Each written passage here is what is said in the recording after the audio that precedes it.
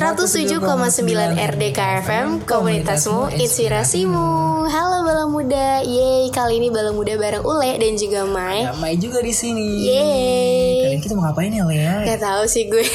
Tapi yang terpenting kali ini kita akan ngebahas seputar optimalisasi peran Gen Z untuk hadapi era digital. Karena tentunya era digital ini sangat membawa perubahan yang besar ya, Mai. Suatu topik yang memang patut diperbincangan ya, Lea. Iya, betul banget. Tapi nih ya. Kenapa tuh? Belum perkenalan nih, Le nih. Perkenalan dulu kali ya. Biar sayang. Aduh. Nanti udah sayang udah kenal lagi. Iya. Di Bala Muda nih ada gue Mai. Gue ini anak Bekasi nih. Banyak orang kalau orang Bekasi itu kudet, kepanasan, hitam, jamet. Padahal mah enggak.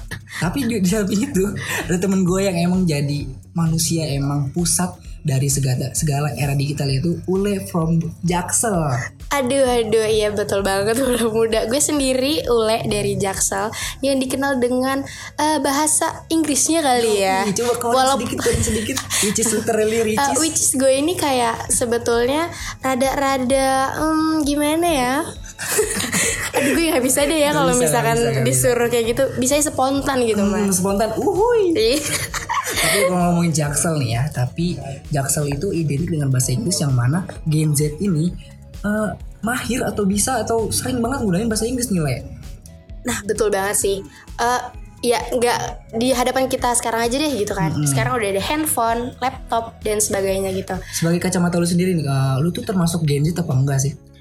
Kalau gue kan kelahiran 2003 ya. Mungkin masuk gak sih? Oh iya, belum masuk ke pengertian. Menurut lo Gen Z itu apa sih? Gue udah baca nih ya. Ternyata Gen Z itu adalah bukan anak yang kelahirannya 2000 ke atas, bukan. Gen Z Gen Z itu kelahiran dari 1995 sampai 2010. Berarti gue termasuk dong. Nah, gue tuh yang emang suka ngata-ngatain anak zaman sekarang mau mana tahu digebukin emak, mana tahu ngaji dipukul rotan. Lu juga anak zaman sekarang karena lu termasuk Gen Z. Iya, betul. Kadang emang suka kesukaannya manusia kayak gitu ya, sering menyalahkan tapi tidak berkaca dengan diri sendiri. Sering kan kalau dengerin kayak anak sekarang mana tahu, yang tahu cuma anak 90-an. Abdul. Lo tau Abdul kan? Kalau abang dulu. Padahal nih ya, kalau gue pikir-pikir, gue juga sering atau gue pernah ngerasain masa itu kayak main gundu, main layangan. Iya, betul. Iya. Main gunung apa sih tuh yang kayak nanjak gunung gitu deh, pokoknya bete gitu. Nah, terus juga ada apa sih namanya? Asen gitu-gitu. Anak 2000-an juga ngerasain, bukan anak 90-an. Iya, gitu. pada intinya adalah Gen Z adalah seorang manusia yang berusia sekitar yang kelahiran dari 1995 sampai 2010. Iya, betul tuh Bala Muda. Dinotat tuh ya. Terus gue sendiri nih sebagai generasi Z atau Gen Z, itu kan disebutnya juga I generation atau generation internet. Wow, betul gak? Benar. Nah, karakteristik menurut gue sendiri nih, Gen Z itu adalah yang pertama itu pasti banget yang namanya mahir menggunakan teknologi. Masih sekarang nih ya, yang gue lihat gue waktu zaman gue kecil itu, gue baru umur remaja kayak umur 17 atau 15 tahun tuh baru bisa megang HP. Sedangkan demi gue apa? Sumpah, gue sekarang ngeliat ponakan-ponakan gue yang umur 5 tahun, bahkan adik gue udah megang HP semua, mabar FF. Itu salah satu berbagai dampak dari kemajuan teknologi inilah ya, penggunaannya. Kita nggak bisa pungkiri kalau teknologi ini hampir semua usia udah megang semua. Iya, betul. Dan itu nggak bisa dihindarin. Karena ya semua orang hidup ibaratnya udah jadi udah berdampingan banget lah sama teknologi gitu.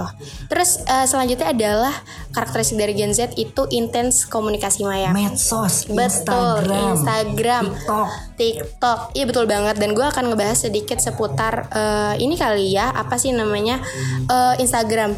Sekarang banyak banget influencer gitu. Influencer kan artinya kan kayak mempengaruhi orang-orang gitu kan. Baik mempengaruhi anak kecil, ibu-ibu, berbagai itulah. Dan menurut gue kehadiran komunikasi maya ini atau media disebut dunia maya gitu, itu sangat mempengaruhi pola hidup orang-orang kita zaman sekarang. Benar, apalagi buat anak-anak yang emang masih istilahnya tuh kayak mencari jati diri. Iya, betul. Kayak lu pernah lihat gak sih anak kecil berakting sebagai pelakor? Pernah kan? Karena itu dia nonton influencer yang emang ada drama melakon. Betul, iya. Kayak gitu-gitu. Gue sering banget lihat kayak gitu soalnya. Iya. Terus selain itu nih, emang kalau misalnya ngebahas Gen Z seru banget ya, karena itu emang kita sendiri gitu ya. Aku merasa tersindir nih. Ada Dan apa gitu. iya betul. Terus karakteristiknya selanjutnya adalah memamerkan kegiatan. Itu kayak menyindir gue banget gitu. Ada contohnya nih. Mau makan pamer. Gue makan di stick nih, di warung stick ya. Agak biar kelihatan kaya dikit lah gitu. Iya bener banget. Ya miskinnya jangan dikelihatanin. Lagi belajar pamer. Betul. Terus yang terakhir adalah ambisius. Mungkin ambisius ini diartikan sebagai seseorang yang gak pernah puas akan yang dia punya gitu kan. Tapi ini gue bisa poin banget karena tadi yang lu bilang adalah influencer. Dan ambisius ini bisa turun karena anak-anak atau orang-orang kita yang hidup di era digital sekarang itu melihat influencer yang emang sukses. Betul. Dan jadi berambisi buat seperti mereka. Padahal gue bukan bilang sukses mereka itu terlalu cepat ya. Tapi kita nggak pernah tahu proses di belakang influencer itu tuh kayak gimana. Bener. Ada yang jadi tukang bangunan dulu mungkin, kita nggak pernah tahu. Tapi ini kita bukan magic ya, maksudnya ibaratnya kayak iya betul, semua adalah proses gitu, kehidupan adalah proses gitu. Dan mungkin buat lo nih para Gen Z gitu, dan bahkan gue sendiri itu sebagai pembelajaran aja sih ya. Kalau kita tuh di dunia itu nggak ada tanpa proses gitu. Dan juga nih gue pengen highlight banget, banyak anak-anak atau sosial kita sekarang tuh gampang depresi karena lihat pencapaian orang lain, karena ambisius ini. Oh, masuk ambisius juga ya. Karena gimana ya, gue lihatnya kayak ini, wah, kok dia udah mencapai ini ya, kok dia udah dapat ini ya, gue belum. Gue belum dapat apa, gue belum jadi apa-apa. Overthinking tuh jadinya. Tapi di balik karakteristik Gen Z ini semua, ternyata emang di balik itu semua ada hambatannya nih, Mas. Apa aja sih, Le? Walaupun teknologi udah maju kayak gitu kan, tapi ternyata itu membawa ancaman untuk kita sendiri gitu. Yang pertama adalah malas secara intelektual. Lo pasti sebagai seorang mahasiswa itu ngerasain sendiri, guys. Berbagai jurnal juga udah hadir, tapi kita nggak pernah tahu keabsahan jurnal itu kayak gimana. Kadang pertanyaan sesimpel 1+1 kita nanya ke Google. Iya betul.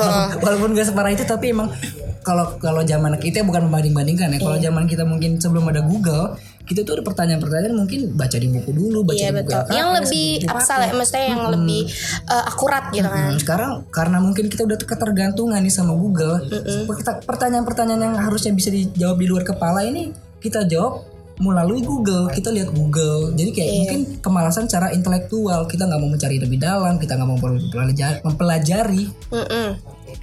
Terus selanjutnya adalah ceroboh. Wow, ceroboh ini dalam artikan tidak berpikir kembali kalau melakukan sesuatu. Iya betul sih. Gue sekarang sering banget ya Mai lihat kayak orang ngelihat sedikit orang sukses atau gimana, kayak langsung mau buka usaha yang gede-gedean dengan modal yang dia punya. Padahal kan semuanya itu ya dari proses. Baik lagi yang tadi dari kecil, misalkan dari jual yang nggak punya warung gitu, jangan yang langsung gede, karena setiap orang itu pasti ada masa-masanya gitu loh, Mai. Iya gak sih? Bener. Dan juga gue nih suka heran, atau bukan heran sih, mungkin kayak banyak banget kejadian-kejadian ketipu di online shop. Ini mungkin karena ceroboh juga. Iya betul banget. Karena kemajuan teknologi kita nggak lalai lah ya, kita lalai buat mempelajari. Lebih mudah untuk transaksi gitu kan. Padahal jadi kan banyak banget edukasi belanja. Walaupun sesimpel belanja online itu ada edukasi dan ada caranya. Iya betul. Terus yang selanjutnya dia adalah konsumtif. Nah baik lagi kayak tadi di online shop. Betul. Online shopping itu adalah racun buat lo kalau ya lo emang suka buat belanja. Apalagi sekarang adalah tanggal 10. Itu racun banget tuh buat gue. Aplikasi oren. Enggak juga. Kadang kan ada tuh yang aplikasi agak hitam-hitam itu loh. Ada gue udah tahu. Iya, jadi ya sekarang mungkin bala muda juga sering lihat gitu, kayak berbagai aplikasi sekarang udah ada shopnya, kayak bla bla bla bla shop gitu kan, bla bla bla shop gitu. Ini gue beli kerang sambil punya celana tartan. Pasti tahu nih ya. Tahu dong. Terus kayak orang sambil live, terus juga jualan. Ya sebetulnya semakin banyak kemudahan yang ada. Tapi ternyata dijadikan apa ya? Entertain. Iya. Gue sering banget lihat live di TikTok atau live dimanapun sambil jualan, dan itu banyak yang nonton. Iya. Itu kayak entertain gitu loh. Iya benar. Lu tau gak sih ada satu tiktoker yang jualan pakaian kucing dan ada kucing di samping namanya. Itu gemes banget. Iya, namanya itu siapa ya? Penguin namanya. Oh, iya, namanya Penguin. Yang sempat hilang. Iya, sempat hilang gitu kan. Gitu. Iya. Dan gue lihat tuh fenomena ini kayak semakin orang tuh semakin random aja gitu buat entertain. Semakin unik, semakin orang tertarik gitu kan. Kalau kita dulu di Tanah Abang ada orang jualan, kita ngindar, sekarang kita tonton. Iya benar. Kan? Kita nonton orang jualan. Iya. Dan yang terakhir nih, hambatan untuk Gen Z khususnya sedikit itu adalah sedikit belajar, belajar. Itu maksudnya gimana sih? Gue rada kurang paham nih saya. Balik lagi ke poin pertama yang malas secara intelektual karena dimanjain sama teknologi. Oh iya betul. Dan semacam ya teknologi kemajuan informasi itu jadinya kita sedikit malas belajar gitu, kayak kita lihat generalisasinya aja, kayak lihat mungkin pengertian ini kita nggak mendalami lagi karena ya udahlah. Oh ya udahlah, udah ada kayak gini kan, ya udah langsung aja jawab gitu kan. Ya udahlah, udah ada Google, kita ngapain belajar lagi? Iya gitu. Ngapain cari-cari buku ke perpus ribet gitu kan, nyari kodenya ribet, langsung di Google kan gitu.